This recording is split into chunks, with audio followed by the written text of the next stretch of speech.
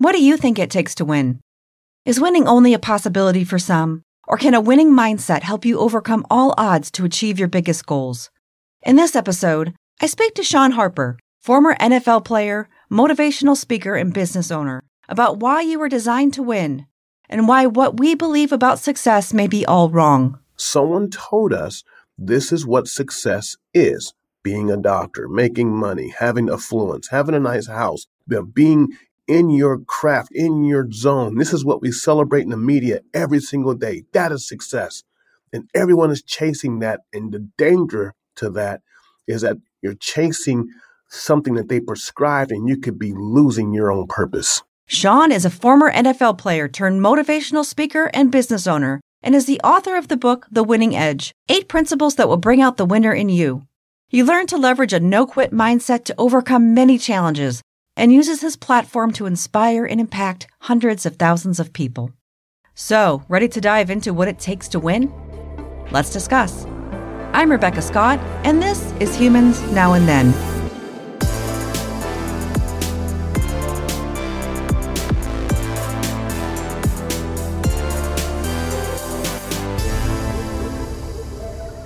Shaun Harper, thank you for joining me. Thank you for having me. Let's have fun today. Let's win. Oh, that sounds like a perfect afternoon to me. Yeah. Love to have fun on the podcast, so let's do it. One of the things that you really love to talk about is winning. You've actually written a book about it.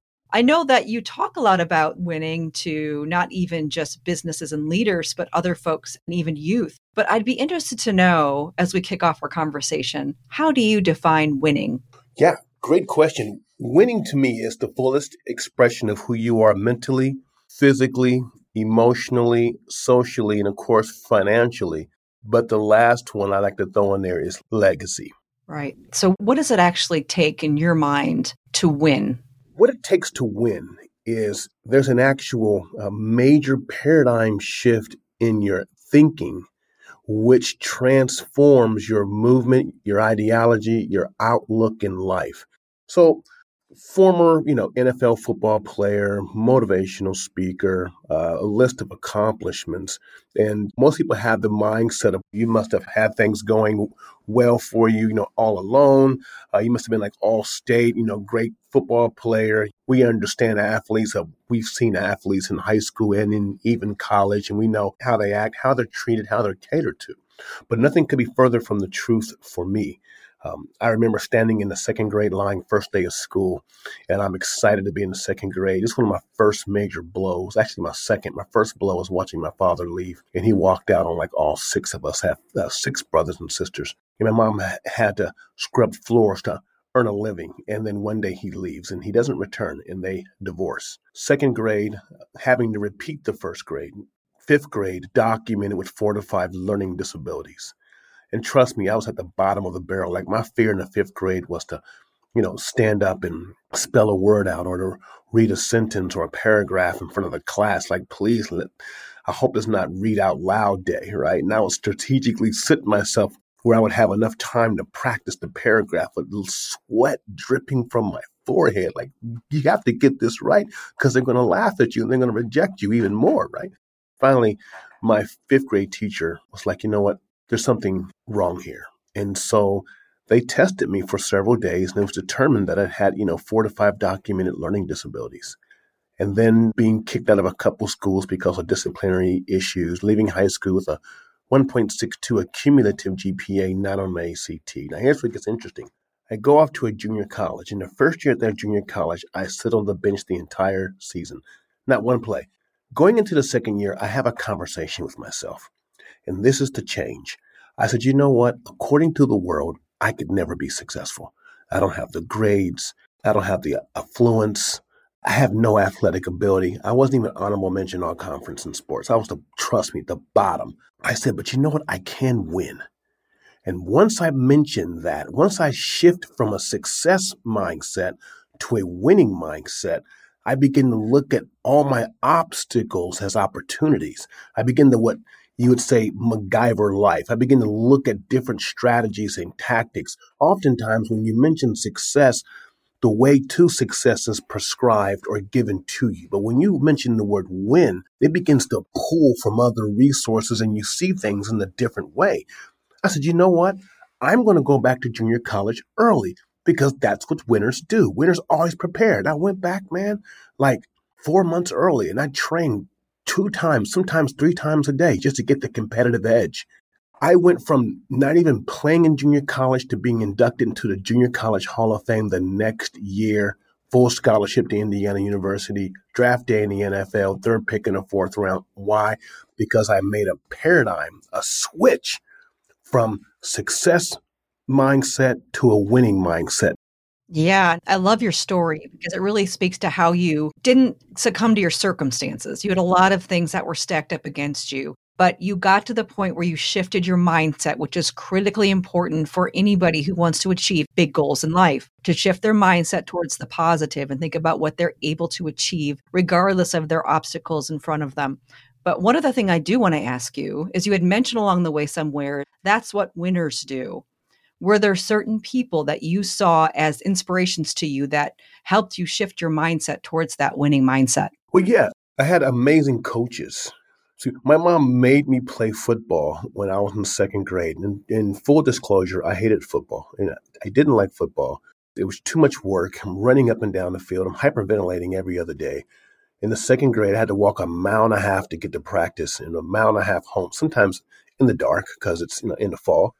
It was tough, but my mom said you need male influences in your life. And so from the second grade, third grade, and then eighth grade, all the way through, I had great coaches. Actually, these coaches were, like my mom had mentioned, they were father figures. And so now I'm on the field with these guys and I'm looking at winning strategies. I'm watching how we win as a team. I'm watching how we lose, how we take the loss, how we reconfigure, how we look at the failure as tuition, how we're coming back for the next week. And I just begin to take notes. And you know what? It was so amazing is that I was able to now, when I was faced against all this opposition, that I was able to graft and to pull from the same tactics and the same strategies. So the example that I said earlier, I talked about, I'm going to go back to school early because that's what winners do. One of the things that I've learned is that winners practice when no one else is practicing. Winners are able to do what I call go into the 212. And what I mean by that is that water boils at 212 degrees. It's just water at 211. So you have to get into the 212 in order to have change and to manifest greatness. And so here I am now. Hey, all these guys are at home. I'm going off to junior college and I'm going to practice every single day, twice a day, 3 times a day. I'm going to be the best Aaron Sean Harper that I can be. Just things like that, the fullest expression of me. You're not going to prescribe and tell me what I have to do to be great. You don't have that authority. I'm going to pull it from me because I've been created for a plan, a purpose, and a season, and for a reason. Yeah, that's awesome. You talked a little bit about purpose. And once you realize that purpose and you have that mindset, you really want to work towards those large, audacious goals and recognize the things that you need to do to achieve those goals. That is definitely aligned with my vision of what winning looks like. One of the other things that you talked about through the conversation is around our versions of success. And so I'm sure that over time you've had to alter or think differently about what success looks like to Sean Harper. And of course, success might look differently to other people, but I would be interested to know, what is your personal definition of success? To me, success is a bad word. And the reason why it's a bad word is because success is not static, which means that it's not a final destination. It's a state of being. And whoever can control that state of being is now controlling you. Case in point, if I'm playing professional football for the Indianapolis Colts, well, I'm successful. You are successful. You're a pro football player. Well, what happens 3 years later? Am I still successful? So now I am dependent on different external variables to determine if I'm successful or not. And that's no fair. See, you can have $3 million living in Indiana and you can do okay. You're doing well. You can have $3 million in Manhattan and you can be average. You can have $3 million in Dubai and you can be poor. It's who is defining this to say you are successful and you're not. Like right now, this very second, we are doing this podcast. If I travel 6 hours, I am in Nicaragua. And in Nicaragua right now, do I measure my success with their success? You see how dangerous this is? It's like somebody told us that around the third or fourth grade, someone told us this is what success is: being a doctor, making money, having affluence, having a nice house, being in your craft, in your zone. This is what we celebrate in the media every single day. That is success. And everyone is chasing that. And the danger to that is that you're chasing something that they prescribed and you could be losing your own purpose. Yeah, and I think that's such a tremendously important message because so many people do use those external benchmarks on what success looks like, whether that be, things you see out on social media, things about fame or power or fortune. Those things are not as important because you're right. Those things could be fleeting. Those things won't necessarily last forever. But what's important is how we, think about ourselves in this moment. Yeah, I think some of the most successful people in America are school teachers. Mm. I mean, think about this. They literally have our next generation in their hands. They go to work every single day. They're overworked, underpaid. They're getting emails from parents, from districts, from admins. They get emails from everybody, trying to do this right, that right. My son's not doing well. Obviously, it's your fault. And they have issues on their own, but you never hear about their issues. They push the curriculum. They want the best for the students. They could be making more money at another occupation, but they're like, this is the fullest expression of me. This is what I feel that I am contributing, and I am satisfied 100%. Screw the money. I'm in it for the long haul.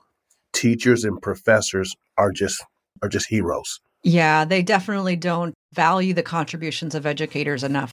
Yeah. I can say that definitely is seeing very high quality educators that really helped my kids turn a corner. Both of my parents were teachers when I was growing up. So, okay, cool. Yeah, my dad was a physical ed teacher. He also was a football coach at the high school in town. My mom, so I actually went to football camp, Sean. And so I know how to throw a spiral. How about that? There it is. Yes. But also my mom was a teacher. So she was a teacher for several years until, my sister and I were young. Actually, she stopped teaching and she did some substitute teaching for a while. And I actually had an opportunity to have my mom as a teacher, as a substitute teacher a couple of times, which was interesting. But I definitely know what you're talking about when you think about teachers being heroes. I was lucky enough to have, like I said, my dad was a PE teacher. He impacted many students and also a lot of football players over time. And he became somewhat of a local celebrity. We would go to different areas of the country, or we would go to restaurants and stuff, and people would always call him down, Coach Otis, and flag him down and talk to him. We were actually, funny story, we were in an airplane in Phoenix, Arizona, and his football players walked on and, hey, Coach Otis. And, wow, so it was always a joke that we can't go anywhere without somebody, flagging down our dad and saying hi. Yeah. So that happened for years. But I mean, that's really what it speaks to, is that the difference that educators make in the lives of the children that they educate. And you even spoke to that earlier yourself about the difference that teachers make in the trajectory of your life. But you're right. They need more credit for what they do. Yeah, definitely. Great point. I didn't know that your parents were teachers. Man. Yeah. Yes. Wow. Kudos. Yes. Yeah. Thank you. And on the same kind of similar point is you work with a lot of youth. And so you actually work with youth to provide them inspiring message to help them strive for their dreams as well, to help them think about winning in their future. So if you could speak to all of the youth of America, what would be the most important message that you could tell them? What do you think that they need to hear? Wow. This will fly right in the face of Western education, what I'm about to say. I'm about to let them know that failure is your friend. Do not fear failure. You need failure. Failure is not only essential to win, or in a more case that they can understand success, but it's part of the equation. You have to have setbacks. That prepares you for the next level. Unfortunately, what we do is that when a student gets a bad grade, student is rejected, then we criticize. We abandon, we critique, and it's not constructive. Ask yourself, where did the fear of failure come from? Now, you translate that 15, 20, 30 years from now, this fear of starting your own company, this fear of stepping out saying your truth, this fear of just doing the right thing. That fear was indoctrinated in us at a very young age.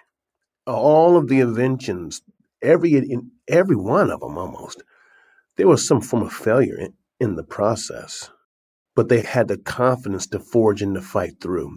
As I'm speaking, I think something more pressing came to mind, and that is you matter. Self-esteem, self-image, self-concept is so important, self-actualization, and that you matter. And I know what it's like to be in the school and, everyone's, looking up at the top 1% of the people. And that's in the same way in society. But guess what? You matter.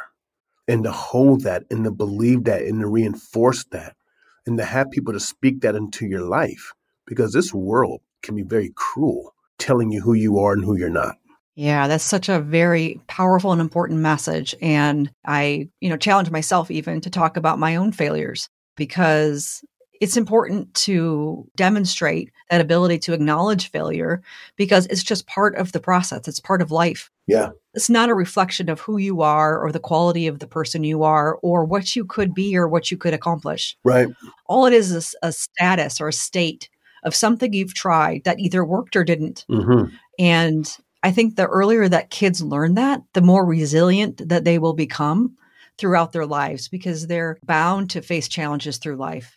And this is one of the things I try to teach my kids too, is that I want them to be courageous through their most difficult challenges. And so I challenge them to think about their failures and their challenges and their risks and their fears now, so they can work through those to have the skills they'll need to be resilient, to work through failures and challenges and disruptions in life in the future. Yes, definitely. Great job on that. Thanks. I try. I'm not perfect. Not a perfect parent, but I do try my best. And I am so proud of my kids because they have worked through a lot of challenges. They've come a long way. So if we think about, let's shift to leaders for a second, because I think that's one of the things we hope our youth will become someday, whether it be leaders in organizations, leaders in their community, or even just leaders in their circle, the people around them. Everyone has an opportunity to become a leader or demonstrate leadership within their lives and with the people around them. But if there was one piece of advice that you could give to any leader, what would that be? Wow. Well, there's tons, but the one advice that I would give to a emerging leader is to learn how to be the biggest servant in the room. And if I have to explain that, is that instead of you being in front all the time, get behind and encourage and lift up and push and to complete or to help these people, the people that you are leading, to be the best that they can be, not only in their craft or in their job, but that then through their craft, they will develop to be leaders themselves. And to keep pushing it one step further to where you're now teaching them to replace you, and have the courage and the fearlessness to do so, knowing that other opportunities or even advancements will be there for you. Yeah, and there's no better way to get people to rally around you by lifting them up and demonstrating that you have their back. Yes. They gain psychological safety, so they feel safer expressing their views, their ideas, their hopes, and their dreams. Mm-hmm. And I really love that you brought that up, because I think the more that folks develop those types of skills and think differently about what leadership actually means, that it's not a status, it's not a power dynamic as much as it is an opportunity for you to inspire other people to follow you towards something greater, or demonstrate good behaviors and leadership behaviors that others then can emulate. And that's really the mark of a good leader. Yes, definitely. You've worked with a lot of coaches that have been inspirational to you. Is there one particular coach that taught you something very important that you would like to share? Wow, there's so many. I remember when I was playing football and I was loafing at a particular high school that I was at. I was loafing in practice. I was goofing off. And the coach literally kicked me off the team. but I didn't know it at the time that he really didn't kick me off. He was creating a shift in me. He said, Sean, get off my field. Get off my field now. And he yelled at me. He embarrassed me in front of everybody. And I went to the locker room and I was so upset, man. I threw down my helmet. I took off my shoulder pads. I was upset. And then that dream kicked in. And I put everything back on. I walked back out to the football field and he had his back to me. And then I turned to the front of him and he had to turn. He ran from drill and I just went from drill to drill. I said, man, no. And finally he stopped and he yelled. He said, Sean Harper, what do you want from me? And I said, Coach, you will never, ever make me quit. And he paused for a second and he said, get back in line. Later I learned that he was banking. He was hoping that I would come back out. And he taught me resilience, persistence through rejection and resistance. He taught me that. That has been probably the most important gem or jewel that I keep with me is persistence. Right. Because as you mentioned before, it's important for us to understand that failure is a part of our process in life. Yeah. And overcoming that failure and continue to try and being persistent and overcoming our fears, especially associated with what comes with failure. Mm-hmm. I can see how that would have been a very powerful moment and a powerful lesson for you to keep moving forward and push for what's important to you. And really a demonstration of what you were passionate about at the time, which was getting out there and playing and making a difference. And really, like you said before, trying to achieve those goals that you set for yourself, which is critical to stick with it, to be persistent, to keep moving forward, to overcome obstacles. So coaches can be tough, I know, because I was raised by one. But he also has a big heart and has always had a lot for people. And I imagine that's probably been your experience as well as a lot of coaches, even though they might have a tough exterior, often care a lot about the players that they coach. Mm-hmm. Mm-hmm. Definitely. Big hearts, amazing hearts. After all the yelling and fussing, man, you know what? They're there. Yeah. Yeah. Yeah, absolutely. That's why we kept getting chased down in airports and restaurants and so forth. Yes. Yes, absolutely. So, hey, I'm interested to know if you had to pick one moment in your life that you would say was the most impactful, the most powerful, what would that moment be? Wow. I think that time at junior college, when I went back to school by myself in the dorm room and I trained for 4 months in a dorm with no air conditioning. And I had to come face to face with my best friend and my worst enemy, which is me. And I had to deal with me. And I had to make some adjustments and have those tough conversations and take responsibility and move from being a victim to being a victor.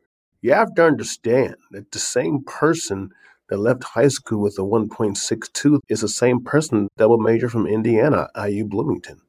That the same person who barely started in high school football is the same person who played 7 years professional football.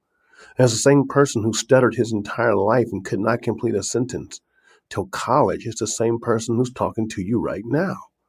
A shift had to happen and a conversation had to happen. And that conversation led to inspiration, and from there it led to motivation. And so that was the most impactful time. Wow. Yeah, definitely powerful to think about that shift that you made and where you are today. So kudos to you for showing that resilience and that perseverance and really working towards your goals. And I can definitely see, what drove you to do the work that you do today, both with organizations and with kids and with youth in our communities. And so very powerful work that you do. Now I'm interested in understanding what you might think about our future as you think forward into what the future might hold for us. What's something that might make you concerned about the future? Wow. I think that there's a huge convergence that's happening now.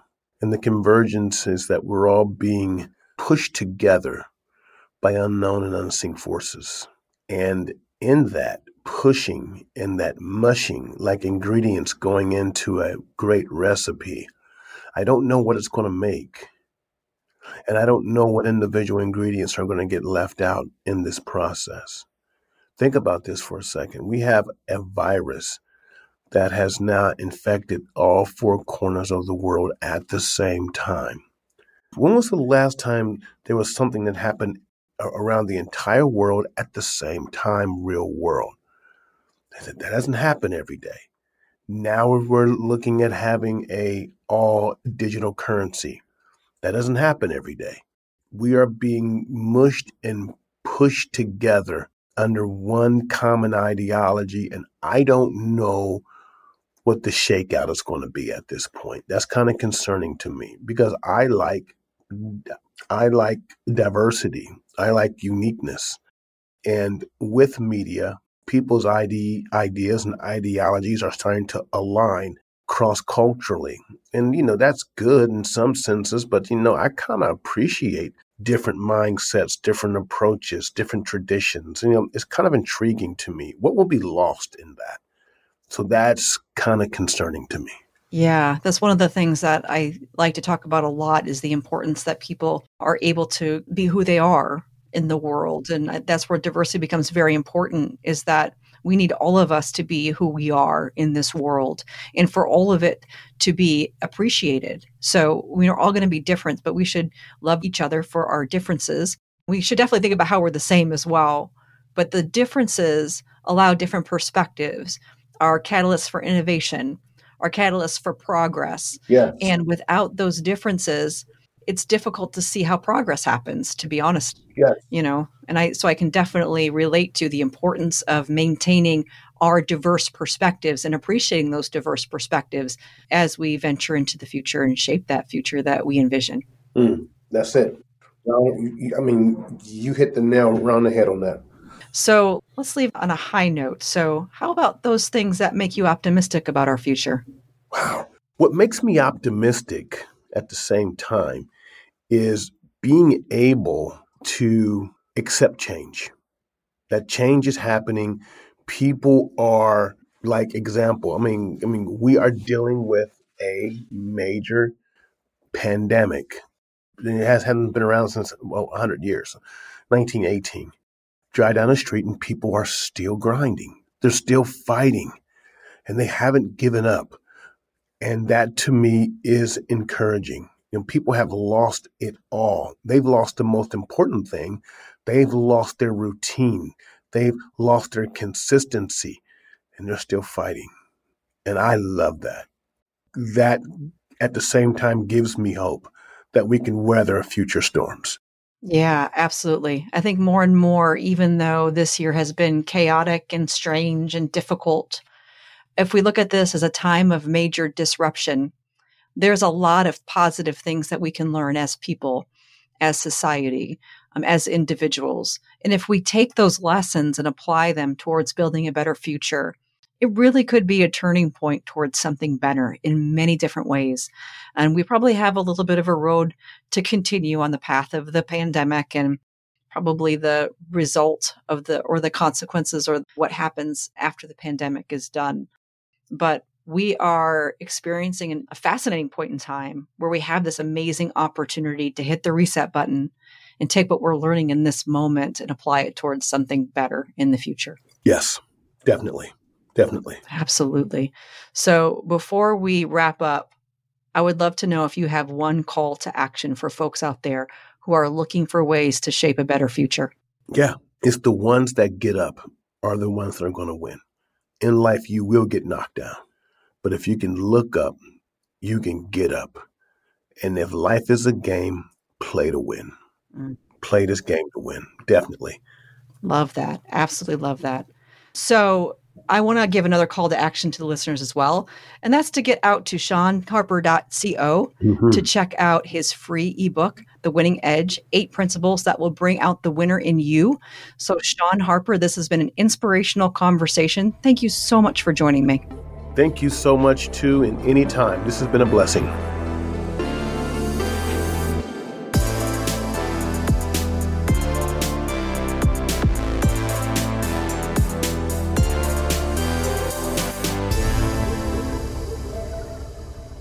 One thing that stood out to me in this conversation is Sean's refreshing take on success. It's likely no secret that success is prescribed and defined by society, by social media, and by the perceptions that are repeated and reiterated all around us. But to his point, if we chase a version of success that is defined by others, we run the risk of losing our own purpose. I took some time to reflect on that, on considering messages about what success is, what it takes to find success, what success looks like. These messages can be harmful to us. These images aren't really what change the world for the better, nor do they necessarily lead to fulfillment in life. This is why it's our own definition of success, rather than the definition of others, that is most important. Sean also reminds us that success can be fleeting. It's not necessarily a constant state and likely evolves over time. This can create a somewhat dangerous cycle of wanting more of what we perceive success to be. So, what about winning? Winning occurs in a moment when we achieve a goal, big or small, when we find pride in our hard work and dedication towards a goal. Striving to win also forces us to face our fear of failure, and sometimes serves that failure to us with a side of fries and a soft drink. But failure is a part of life. It is a coach, steering us in a better direction so that we can learn what it takes to achieve important goals. It might sometimes seem harsh, but if we choose to take the mindset that failure is often in our best long-term interest, we will become more resilient and learn to overcome the next obstacles that come our way. So, what are you striving for? What will it take for you to win, to achieve that goal that will allow you to shape a better future? I hope you get that win. Or if you don't, keep working at it until you do. After all, that's what winners do. So, go on. Go help shape the future. To learn more about Shawn Harper and his inspirational work, go to ShawnHarper.org. That's ShawnHarper.org. To grab a free copy of his ebook, The Winning Edge, 8 Principles That Will Bring Out the Winner in You, go to ShawnHarper.co. You can also find his book on Amazon and other major retailers. Before you go, make sure to subscribe to Humans Now and Then so you don't miss the amazing episodes coming soon. I'm Rebecca Scott, and this has been Humans Now and Then, hosted and produced by Rebecca Scott. Episode notes can be found at humansnowandthen.com. Thank you for listening.